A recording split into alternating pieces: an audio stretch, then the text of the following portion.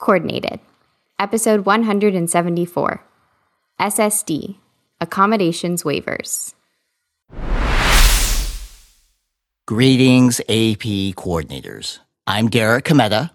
And I'm Rachel McBride, and you're listening to Coordinated, the podcast for AP coordinators.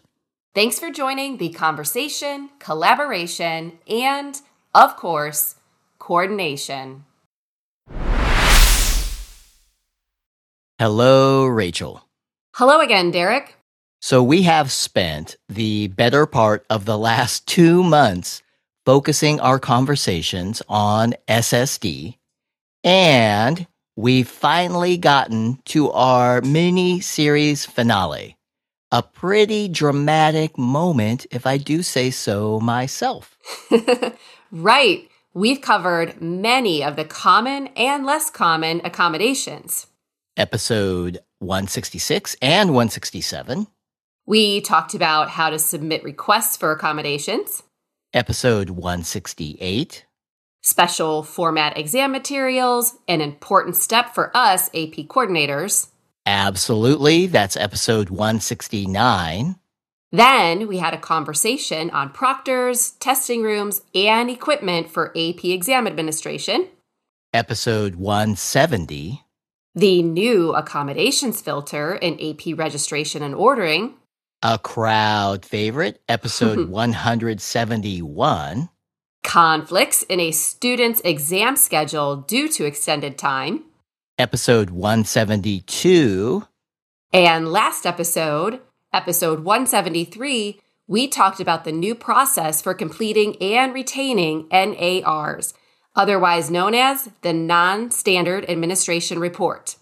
So we've all spent a lot of time together on SSD.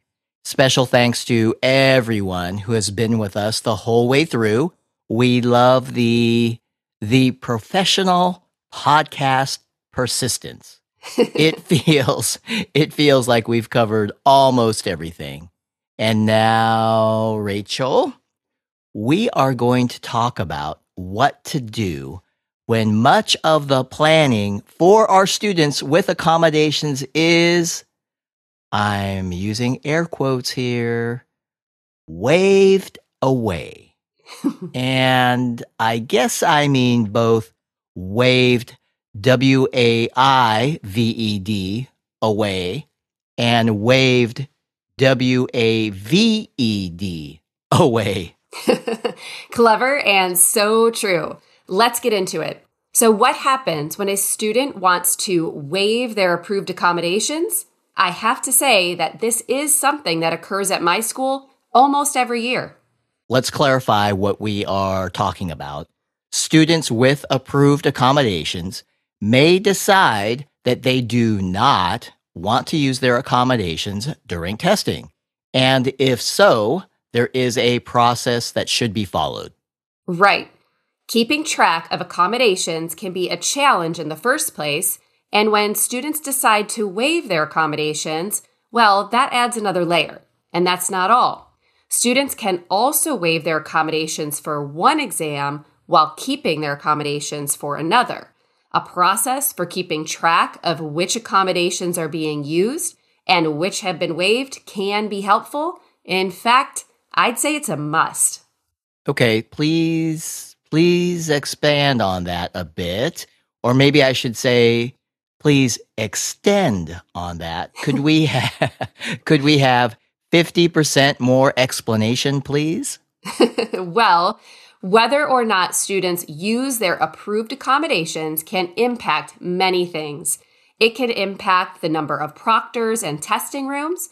It can also impact the equipment for some exams. It can impact whether or not I order special format exam materials. Derek, it can impact a lot of things for me, but it's not all about me. Right. More importantly, waiving an approved accommodation is a big decision for the student. It can definitely impact the student on exam day. It's a decision that should not be taken lightly by any party, the student, parents, and the school.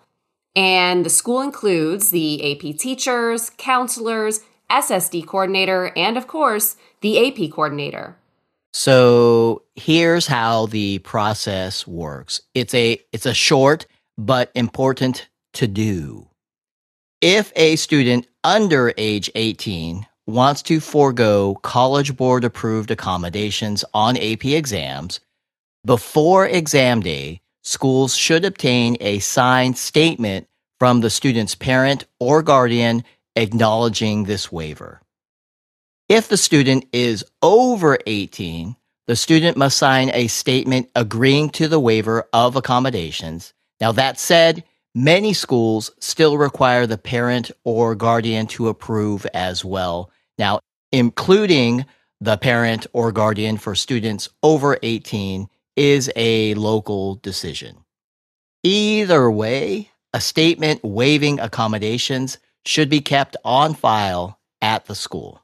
And for future reference, everything that we just shared can be found in My Best Friend, the AP Coordinator's Manual, Part 2. Speaking of best, any best practices to share? Absolutely. I'm all about the best practices. So first, I recommend communicating with students well in advance to confirm the student will be using their accommodations. This can impact the number of proctors and testing rooms, as we've already mentioned, and I want to know this as early as possible. Second, this is just something I do at my school. It's not an AP program policy. I also inform students and parents that they cannot change their minds within a week of the exam. We don't want to hire a proctor for one student who then comes in on exam day and says he or she doesn't want to use the approved accommodation. Thank you for sharing. Those are some good lessons learned through experience. And I think that takes us to our episode summary. That it does. Our last one for the SSD miniseries. I hope it's a good one. No pressure, Derek. Right. No pressure. 1. Students may choose to waive their approved testing accommodations. 2. Students may choose to waive their accommodations by exam, meaning they may keep their accommodations for one exam and waive their accommodations for another. And 3, schools should secure documentation if a student wants to waive their accommodations. Parent or guardian approval is required if the student is under 18 years of age. How was that for a summary? Good stuff. I'll give you a thumbs up emoji. And now, you mentioned the word waive in your last summary point. And speaking of waivers, it's time to wave, W-A-V-E, wave goodbye to our SSD miniseries. It's been fun and, well, can I say the conversation has been quite extended? It has been. It has been an extended conversation for sure. At least 50% longer than most. Probably closer to 100%. So as we wave goodbye to our SSD mini-series, we also say hello to the start of AP exam administration. It's almost here. Rachel and I will be back next episode for some final thoughts and best practices. Please don't miss it. We'll talk with you soon.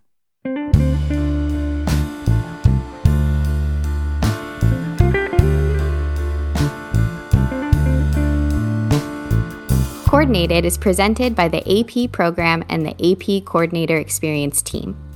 We thank Jackie Ray for our theme song, Good as Gold.